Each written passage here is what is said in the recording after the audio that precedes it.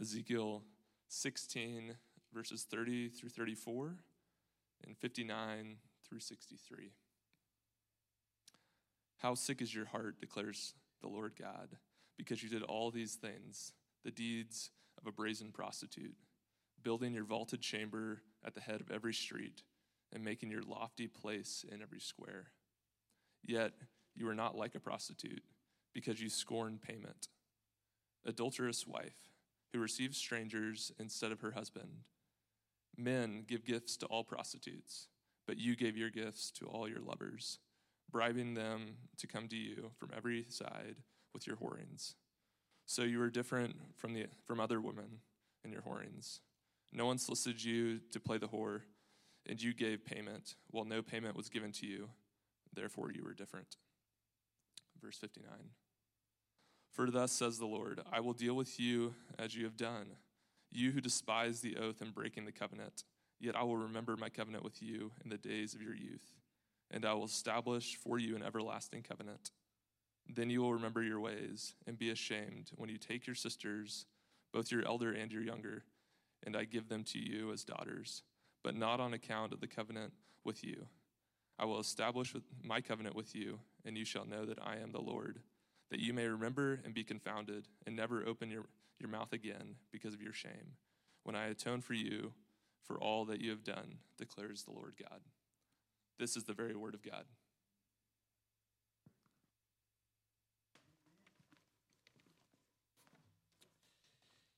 There are always two sides to every story. Unless we hear them both, we suspect that we haven't really come to understand the truth. Last week, we discussed the ways in which Israel had rebelled against God.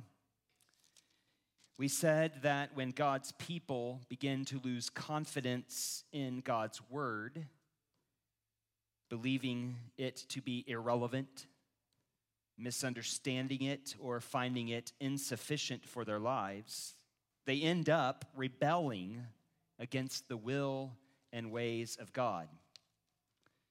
This morning, we take a look at the rest of Ezekiel 14, as well as chapters 15 and 16, and here we're going to consider the problem of Israel's rebellion against God from God's perspective, from God's side.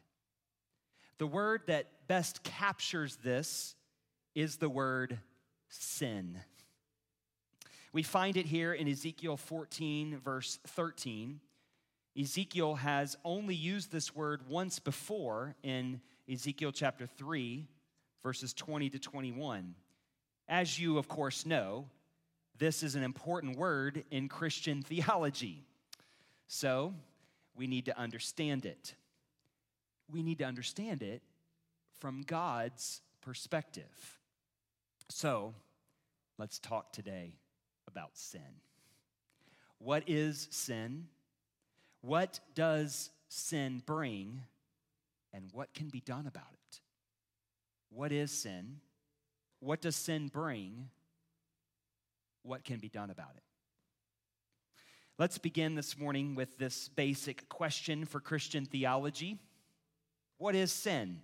Now, to be sure, the answer to that question would require lots of different perspectives, lots of different ways of answering it. And I'm not asking us this morning to get after a comprehensive definition of sin, but I want you to consider this morning the answer to that question from how it is presented in our passage. We understand by just the way we use the word that the word sin means doing something bad. That's how we use it anyway. Usually we mean something really bad. In our common vernacular, we get a sense that the word sin is a theological word. It's a religious word. When you use the word sin, you've entered into the realm of theology. Now in verse 13, God says to Ezekiel, "Son of man, when a land sins against me," stop right there. to sin is not just to do something bad or morally wrong. It is that, but it is to do something morally wrong specifically in the eyes of God. That's all true, of course, but again, we need to say more. Because the problem here is that when we talk about sin, we assume, as I mentioned, that we have entered into the realm of religion, that we're dealing with a religious word. Again, that's how the word sin is usually understood in our culture. So we ask things like, is this a sin according to the Bible or according to the Christian faith? Or is this a sin according to Islam, according to the Quran?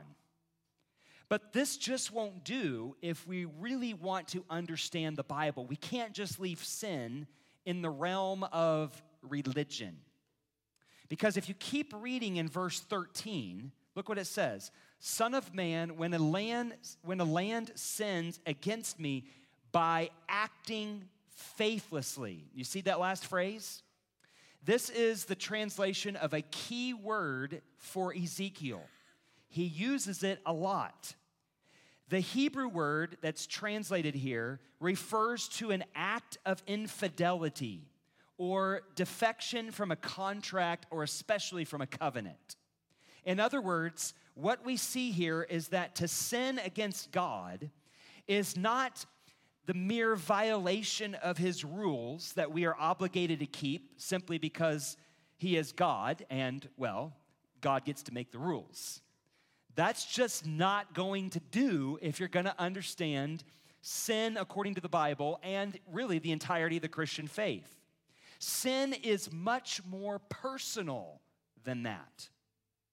On the one hand, we can think of sinning as breaking our obligation to God since he is the Lord.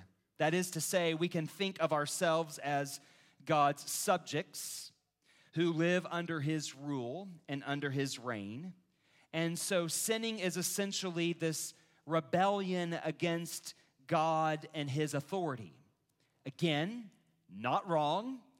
We're getting closer to what Ezekiel has in mind, but still, we haven't got the whole picture.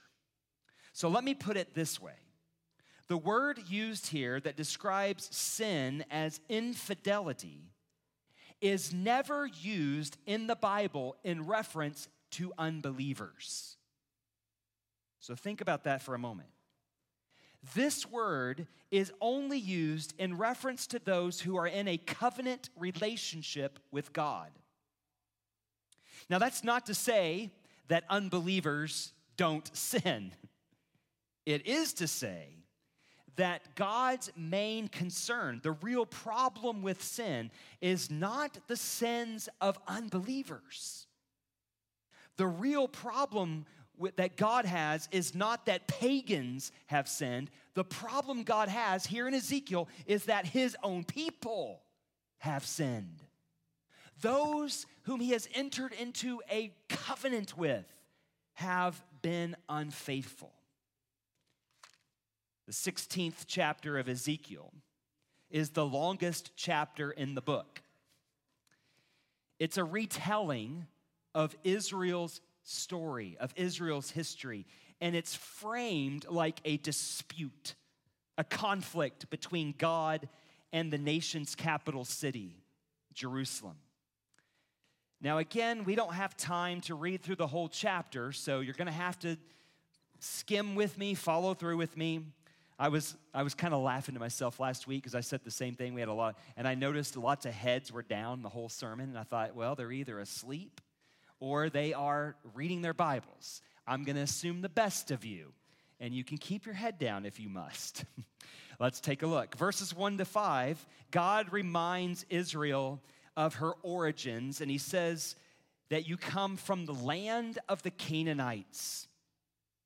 Israel's father, again, remember, this is a dispute framed like God arguing against the capital city. So Jerusalem comes from the land of the Canaanites. He says that Israel's father was an Amorite and your mother a Hittite. Again, Ezekiel is telling Israel's story from the perspective of the history of Israel's capital city. And to speak of the city as coming from the Canaanites the Hittites, and the Amorites might not mean much to you, but it did to Israel. This would be Ezekiel's way of saying that Israel's historical roots are not pious, but pagan. Israel comes from stock that represents, from Israel's perspective, the worst of human depravity. It's an offensive way of saying, remember where you come from. You come from the worst of human civilization. And it is from this stock that God says he took them and made them his own. Verses 6 to 14, you can just skim it. I told Jacob he should thank me. I didn't make him read these verses. And you'll read here how it is that Israel went from rags to riches, from a pauper to a princess. And all of it, you get the sense, is owing to God's covenantal love. Now here I need to point out something important as you're skimming through those verses. As you read through a chapter like this one, with its rather explicit wording, there are all kinds of ways to misconstrue the meaning of a text like this. You probably can sense some. For some of you, as you read through verses like this, you may be offended at various ways you would suspect people could take a text like this and make it mean all kinds of things it shouldn't mean. So, for example, just to make it plain, nothing in this chapter can be used to justify the abuse of women. This chapter does not tell us how prostitutes and adulterers in our day ought to be treated. What we need to understand here is that Ezekiel is using a rhetorical effect in order to make his telling of Israel's story get Israel's attention. He uses graphic images and exaggeration in order to shock his listeners into a positive response. That's what's happening here. And unless you read it with that kind of understanding of rhetoric, you're going to misconstrue the passage. The shock comes especially in verses 15 to 34, because after all that Yahweh had done for his people, with his love, the nation had played the whore. Look what it says, with any passerby. Were we to slowly read these verses from God's perspective, we would surely agree with his assessment that comes in verse 30. Look what he says. How sick is your heart, declares the Lord God. The abomination of Israel is even worse than we think, as verses 33 to 34 communicate. Jacob read these verses for us. Look what it says. Men give gifts to all prostitutes, but you gave your gifts to all your lovers, bribing them to come to you from every side with your whorings. Yeah, this is a scandalous picture that's coming to your mind. He says, you were different from other women in your whorings. No one solicited you to play the whore, and you gave payment while no payment was given to you. Therefore, you were different. That is, you were even worse. How sick is your heart? So, the biblical concept of sin can only be explained, it can only be understood within a context of a relationship of love between God and his covenant people. Sin is not a black mark on an otherwise blank slate. Sin is the abomination of the most unimaginable acts of infidelity that one could possibly commit against their committed lover. In other words, there can simply be no justification for sin. There can be no excuse for it. There's no way to make it look a little better. If you're going to understand sin, you have to see it in the most graphic way possible. That's what Ezekiel's trying to get the people to do. Now, the prophet is describing sin again in this way in order to help us to see the harm that sin has caused. We've got something of a definition of it. We understand it in this context of a covenantal love. Now, Ezekiel wants to show the harm that comes from sin.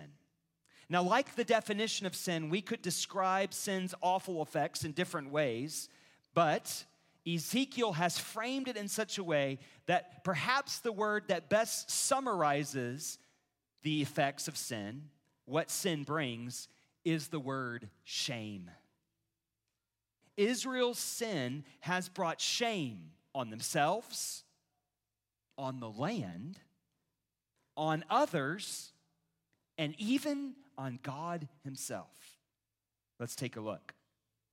In the retelling of Israel's story, we see clearly the shame that Israel's sin, their rebellion against their covenant with God, the shame that it has brought on themselves. In verse 23, we're in chapter 16. In verse 23, God interjects, "Woe, woe to you. Israel has heaped more and more shame on themselves by their treacherous acts against Yahweh, against their God." Brothers and sisters, this is what sin does to the sinner. Romans 3:23, you know that verse. Romans 3:23 tells us not only that all have sinned, but also that by sinning we all fall short of the glory of God. Now, read that verse, understand that verse within the context of covenantal love. That is to say, it is because of our sin that we are not the divine image bearers God wants us to be.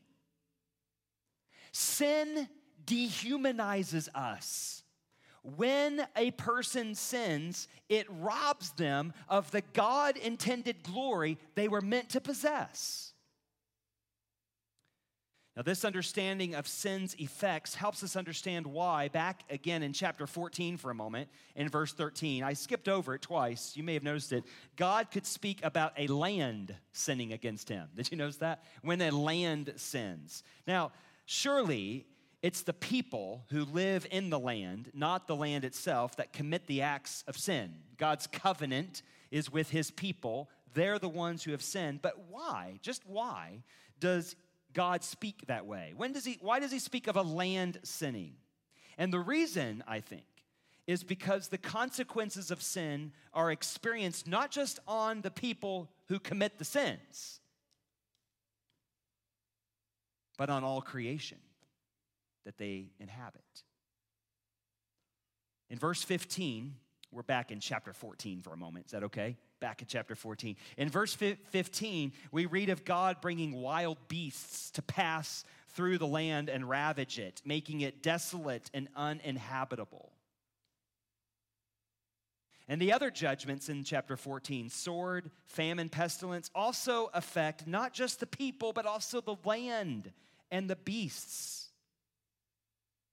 God's judgment against human sin shows that the scope of sin and its effects is not just on the people who commit the sins. Your sin doesn't just end with you. It also affects all of creation.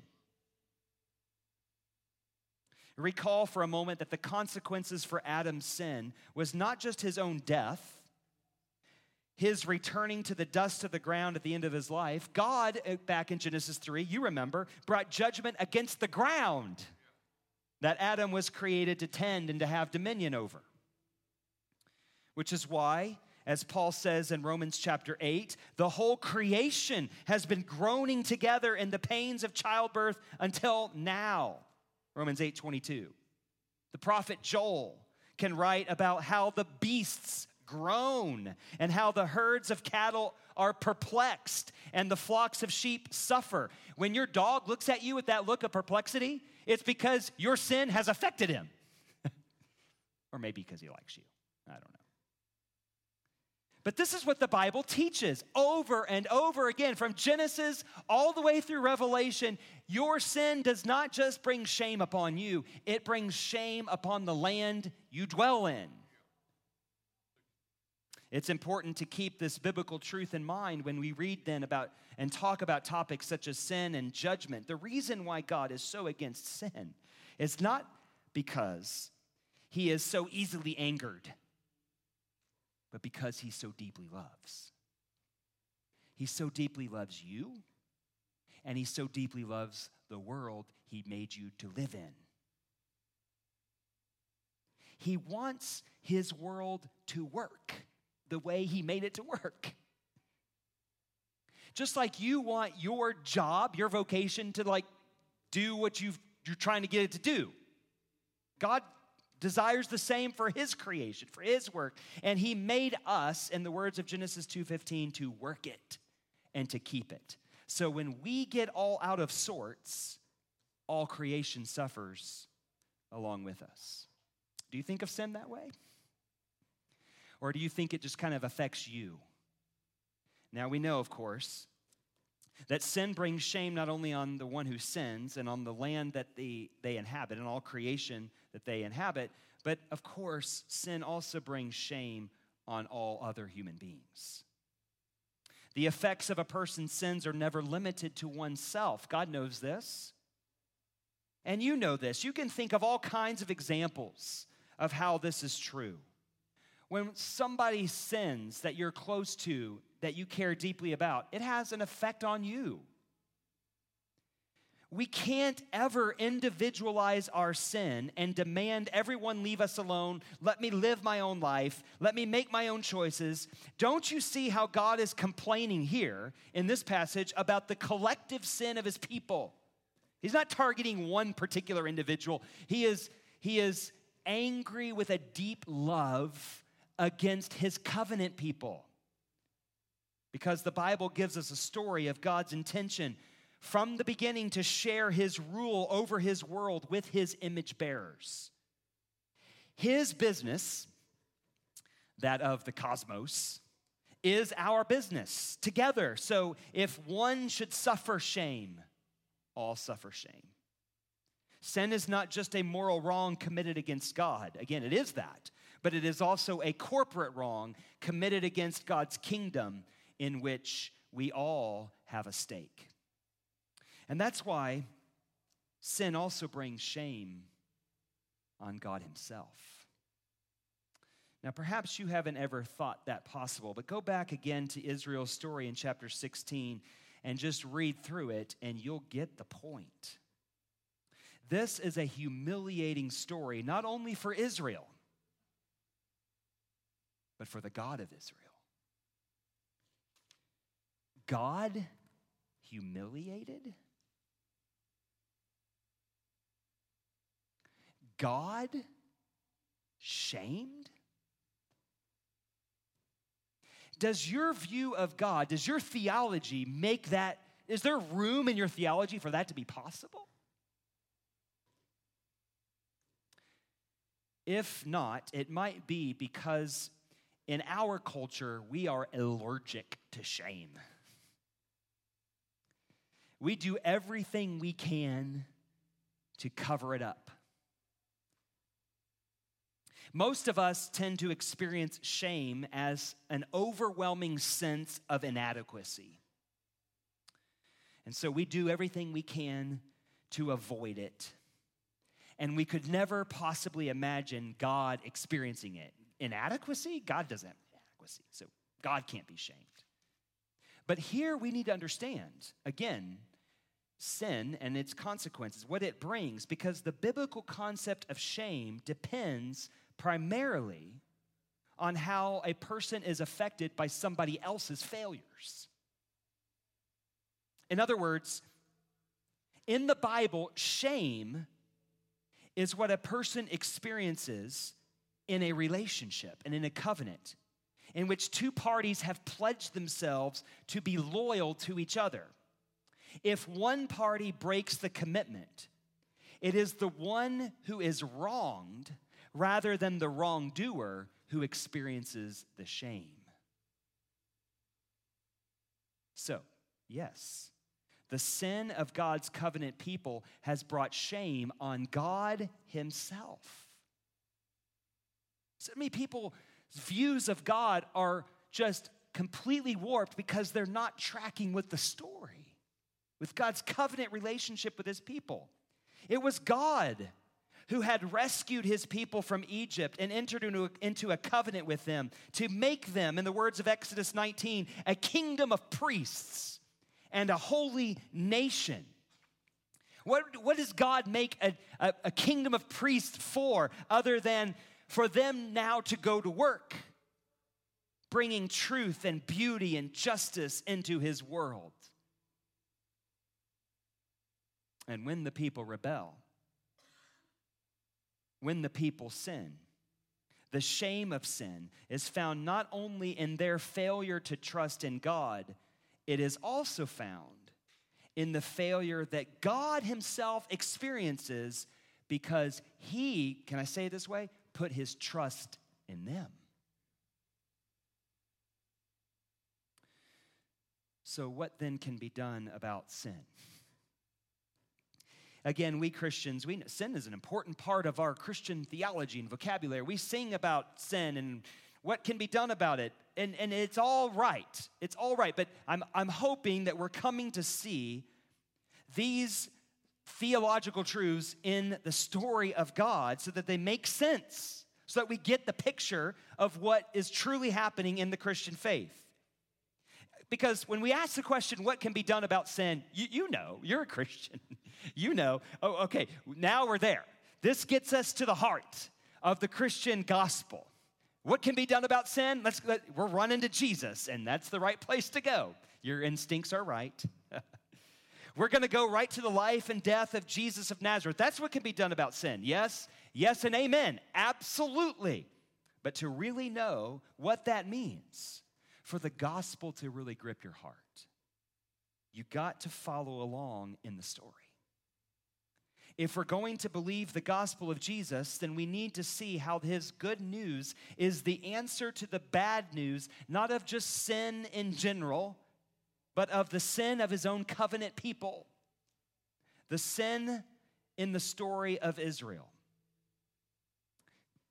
Okay, in other words, we should expect to find continuity in a passage like this one with the promise of the gospel in the New Testament. You should read Ezekiel 14 and 16 through 16, and if you're thinking this is about sin and shame, and there's some kind of connection here to solution in Jesus, then there should be some echoes in Ezekiel 14 to 16 that you pick up on in your New Testament. So let's take a look and see if we can find them. The rest of chapter 14, let's go back there for a moment, consists of a series of denials that there could be anyone who could stop the coming judgment of God against Israel for her covenant unfaithfulness. In fact, God says repeatedly, even if Noah, Daniel, and Job, three legendary paragons of righteousness, even if they could be put forward, they would be incapable of doing anything about the coming judgment of God against sin. Now, before we get to our New Testaments, this account here in Ezekiel 14 should remind you of another Old Testament story. It's the story of Abraham pleading with God to spare another city, the cities of Sodom and Gomorrah, if by chance we could find some righteous people. And here, the nation hears the news. Remember, Abraham kind of stopped his negotiation around 10, right? We can find 10 righteous people. But here, God, let me just go ahead and go all the way for you. Even you can find one, I'm not going to stop. There will be no sparing the unfaithful city, Jerusalem, the capital city. That place that Israel believed God would absolutely come and defend. After all, he made a covenant with his city, with us, with his people. God isn't going to bring judgment on his own city. And here Ezekiel's saying, yes, he is, and no one can stop it. And in fact, we've been seeing this so much already in Ezekiel that probably you're like, can we just move on? Like this is the drum he keeps on beating. Ezekiel has been saying over and over again that God's hand of judgment is coming down on the nation of Israel. Nothing can be done to stop it.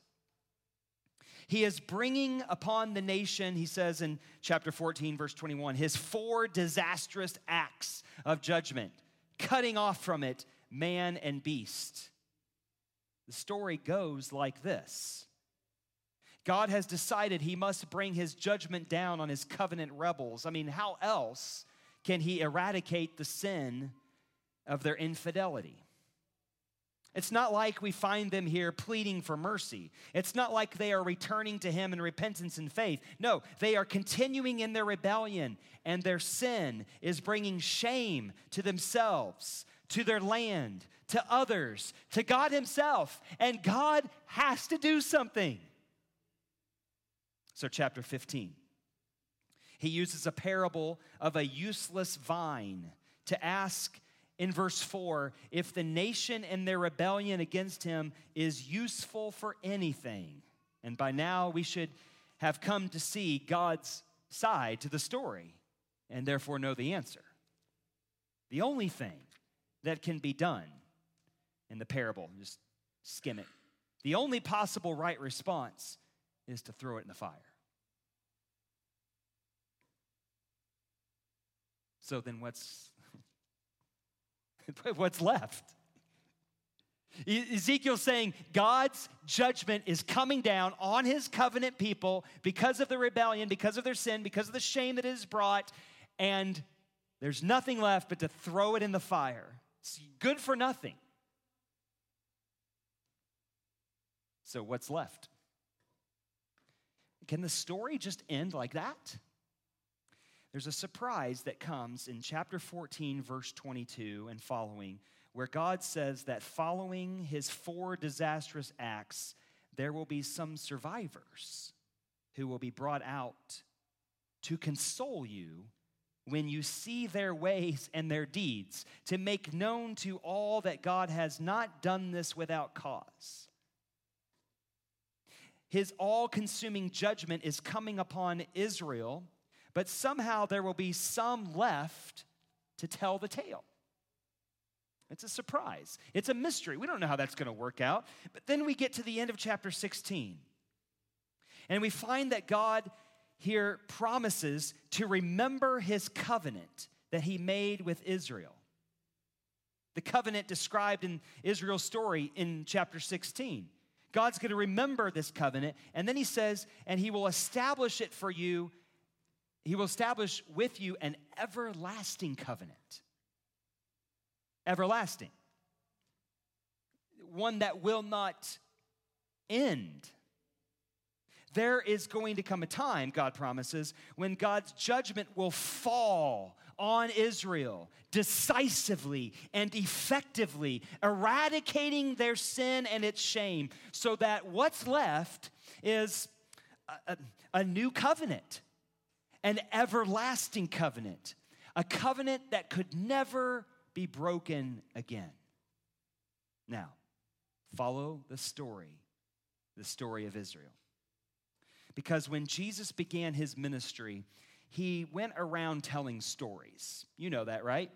You read your Gospels, read your Bible. We call them usually parables, stories. And Jesus was doing exactly what Israel's prophets had done all along. Jesus is telling stories just like Ezekiel is going around telling stories. You know, like the one in chapter 15 or the one in chapter 16. And those stories are all basically doing the same thing. They are telling Israel's story over and over again, but in subversive ways. So, let me give an example. Take the parable of the prodigal son. Remember that one? In Luke 15. How should we read it? It's not just a moral tale of sin and shame and grace. It's an historical tale of Israel's sin and shame and grace. It's a story that tells us of what has happened to Israel who rebelled against God, but also of what will come after, of what will soon happen to Israel when the Son, who is Israel in person, goes into the far country and takes upon himself the shame of Israel's exile so that the kingdom may come, that the covenant can be renewed, and that the prodigal welcome of Israel's God, the Creator, can be extended to the ends of the earth. Luke 15 begins, as you know, with a few Pharisees grumbling because Jesus is eating with sinners. Does he have no shame? Well, here's the claim. The claim of Jesus of Nazareth. The claim of the gospel of Christ. The claim that we say we believe, Christians, is the claim that Jesus was making when he told stories like that the story of Israel had now come to its completion. The long night of exile was over. In the flesh of the Messiah, Paul says in Romans 8, God condemned sin so that the righteous verdict of the law could now be fulfilled in those who live by the Spirit rather than by the flesh. In Jesus, Israel has now been reconstituted. The kingdom of God has been inaugurated. And for all who believe in Israel's Messiah, there's a party that has begun. The prodigal has been brought back home. Sin and shame has been dealt with. And what is there now left to do except go to the party? Enter into the party. Don't stand outside where there's only sin and shame. Come into the party and dine. Nevertheless, the party can only be enjoyed when we, like the prodigal, see the whole story through the lens of our own shameful treachery against the backdrop of God's redeeming love. See, there's always two sides to the story. And when we see the story from God's side, we get the true story. We find the end of sin and its shame and the arrival of all the possibilities of a new creation. Sound too good to be true? Well, if there's a catch, it is only this. The only hope that you and I have, that anyone has, for seeing the fruitfulness of the kingdom of God now come in Christ is through faith in Christ alone. And by faith, we mean trust, reliance on him, dependence on him. We must, to use Jesus' words, abide in the true vine. For without him, we are good for nothing and deserve only to be thrown into the fire and burned. But if you abide in him and his words abide in you, you will bear much fruit, Jesus said, and so prove to be his disciples. That's the promise of the gospel. Ezekiel 15 sounds like John 15. Here we find the hope, the promise of good news, the arrival of the kingdom of God, the end of Israel's exile, the beginning of a new creation, a party that you can enter into by faith. It's a gospel that Paul says he is not ashamed of. It will not disappoint. It will not lead to shame. How could it? Because it is the power of God for salvation to everyone who believes. Everyone. Welcome, sinner. So be of good cheer, all you who hope in Christ.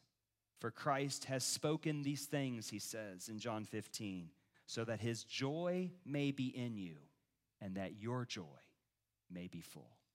Let us pray. Father in heaven, if we're going to believe Jesus and all that he has come to do, and then to live our lives in the reality of his kingdom, then we got to follow the story. A story of a God who, like the father of the prodigal son, doesn't give up, never gives up. Now, he pulls no punches. His judgment falls, but it is a judgment of covenantal love. And for all who see that the decisive judgment fell on Israel in the flesh, Jesus the Messiah, then there is salvation. Then there is hope. Then there is a new creation. Then there is a party. And anyone is welcome to come. So, Lord, I pray that you would, by your Spirit again, renew and reshape us in the story of Israel. It's our story. And in Israel's true Messiah, we have now come to see the end of shame. There is no condemnation for those who are in Christ, because in the flesh of the Messiah, God condemned sin once for all. Renew us in this story, we pray. In Jesus' name, amen.